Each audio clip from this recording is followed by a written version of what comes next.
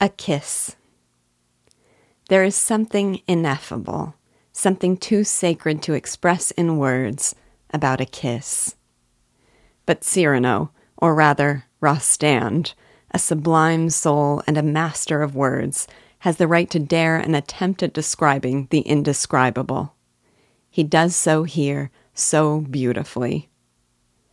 I will share what I love about Cyrano's tribute to a kiss in the Hooker translation, and then I'll highlight some of the moments that have been lost in translation from the French. First, I paid much closer attention upon reading these passages aloud to Cyrano's description of the transition from banter to a communion, from flirtation to passion, from a casual affinity to a connection of souls. He reminds Roxane that a kiss is merely the next natural step in this progression. She has already slipped from words to smiles, from smiles to sighs, and from sighs to tears. It is just one step more, one thrill, to move from a tear to a kiss. This description rings so true to me, of a depth of feeling that progresses first beyond the possibility of laughter, past expression in words, and then to the point of tears. As an aside, I think this too is how the balcony scene must be played.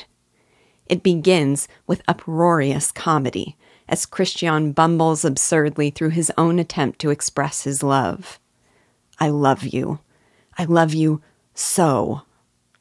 We can smile at their awkward attempts to collaborate on the spot, Cyrano whispering to Christian the words he is to say. But by the time Cyrano is speaking to Roxane himself, we, the audience, ought to be struck dumb and moved to tears. This was one of my primary objections to the balcony scene of the Kevin Kline and Jennifer Garner production I saw on Broadway. Even that scene was played comedically, and the audience tittered throughout. I wanted to crawl under my chair.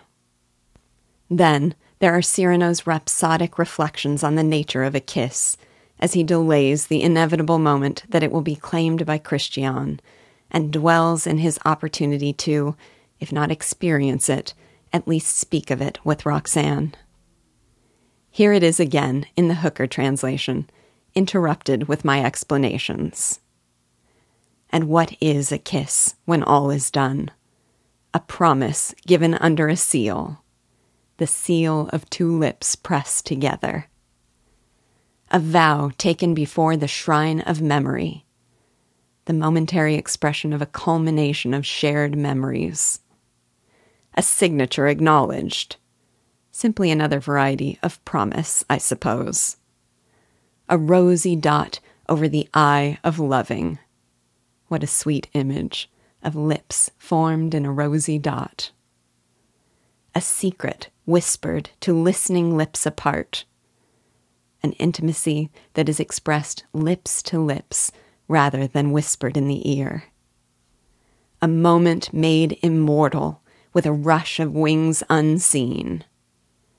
The stopping of time in a heart-pounding experience of sublime meaning. A sacrament of blossoms, another variety of the sublime. A new song sung by two hearts to an old, simple tune. An experience universal, yet no less profound when experienced by two in particular. And the ring of one horizon around two souls, together, all alone. The lips, formed in rings, joined together in a way that binds two souls in a ring of their own.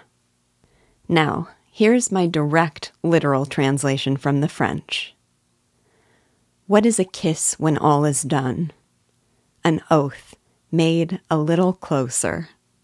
A promise more precise. A confession that seeks confirmation. A pink dot on the verb aimer, to love. A secret that takes the mouth for an ear. A moment of infinity that makes the sound of a bee. A communion that has the flavor of a flower. a way to breathe your heart a little, and to taste on the lips the soul. Even in plain prose, I prefer each of these original metaphorical images, so imagine them again in lyrical French.